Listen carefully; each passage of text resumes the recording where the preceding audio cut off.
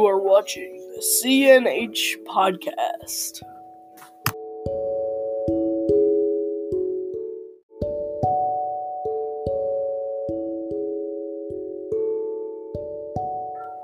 Hi, I'm Kaden. And I'm Jimmy. Today we'll be talking about The Last Kids on Earth, Zombie Parade.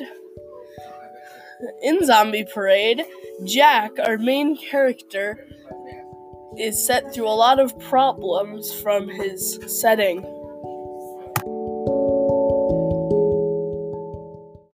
Some pressures Jack faces from his environment are when the man monster named Thrall took them to Joe's Pizza, where it was swarming with other monsters.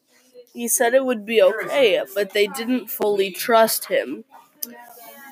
Or when all of his friends depend on him for food, water, and protection. When the town was full of zombies, Jack said it looked like a zombie parade, aka the name of the book. The book was trying to tell you that it was hopeless and there was no way to get out of the town because there were so many zombies. Jack and his friends are in a zombie apocalypse, so they are more like survival.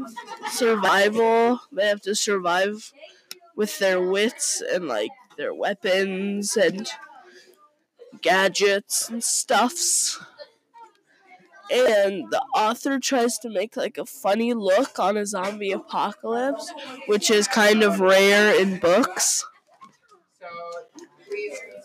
So I would say this book is a 10 out of 10 on the cadence scale, which is good.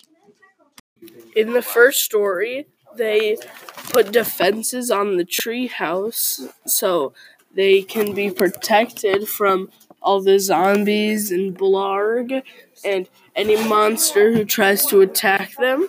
They can just launch their catapults or bottle rockets, or with Blurry they can jump off the top because they have the high ground and kill him.